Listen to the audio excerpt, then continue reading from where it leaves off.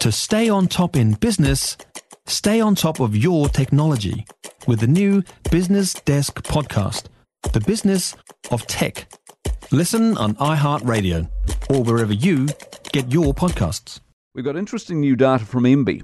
This is on our construction industry, and here's another conundrum we've got in our country. So their new pipeline report forecasts activity will return to pre-COVID levels. Recovery from the extreme weather of last year playing a role in all of that. Now, the chairperson of the Combined Building Supplies Co-op, Carl Taylor's with us. Carl, morning to you. Good morning, Mike. So is that some of the heavyweight infrastructure they're talking about? Because I just can't work out why we've got a couple of 100,000 people arriving in the country, all looking for a house. So the demand is there, and I've got building companies going bust. How does this work? And this is not new either. No, look, you did right. Look, the problem with that report is that, it does speak for most of the industry, but it doesn't actually speak for most of the small guys. But you are right. Particularly here in Canterbury, we are aware of some of probably the larger multi-unit builders that have got little to no sales. Yes, they're doing a little bit of work, but the fact is that things aren't selling. So yes, it is quietening down. But by and all, most of the smaller guys do have a little bit of work on, but it's not a huge amount. Don't know if you heard Barney before, but he was talking about pipelines. Are pipelines your problem as well? If you knew there was more stuff coming, would that even the industry out?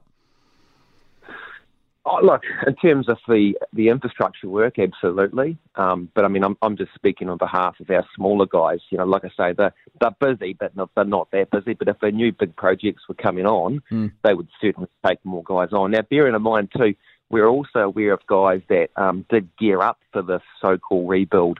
And, at the moment, they're having to lay a lot of them off because there's just not that much work out there. And so what about the cost factor? And the part of the reason will be reason people aren't buying homes is because it costs too much to build one. Is that in any way, shape or form coming under control or not? No, I don't think so. I mean, at the moment, bang for buck, you're probably still better off to buy something that's 2 or 3 years old than what you are building brand new. Now, I shouldn't be saying that, of course, but that's just a matter of fact at the moment, that you are getting more bang for buck buying something that's already built at the moment, for sure. Good on you, Cal. Appreciate it. You have a good weekend. Carl Taylor, Chairperson of the Combined Building and Supplies Co-op.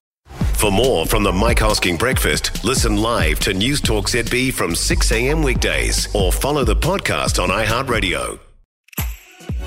If you enjoyed this podcast, you will love our New Zealand Herald podcast, The Little Things, hosted by me, Francesca Rudkin, and my good friend Louise Airy. We focus on all the little things that you can do to make a positive impact on your life and to cut through the confusion from the health and wellness industry. Join us every Saturday to hear from the experts for all the tips and advice you need. Just search The Little Things on iHeartRadio or wherever you get your podcasts.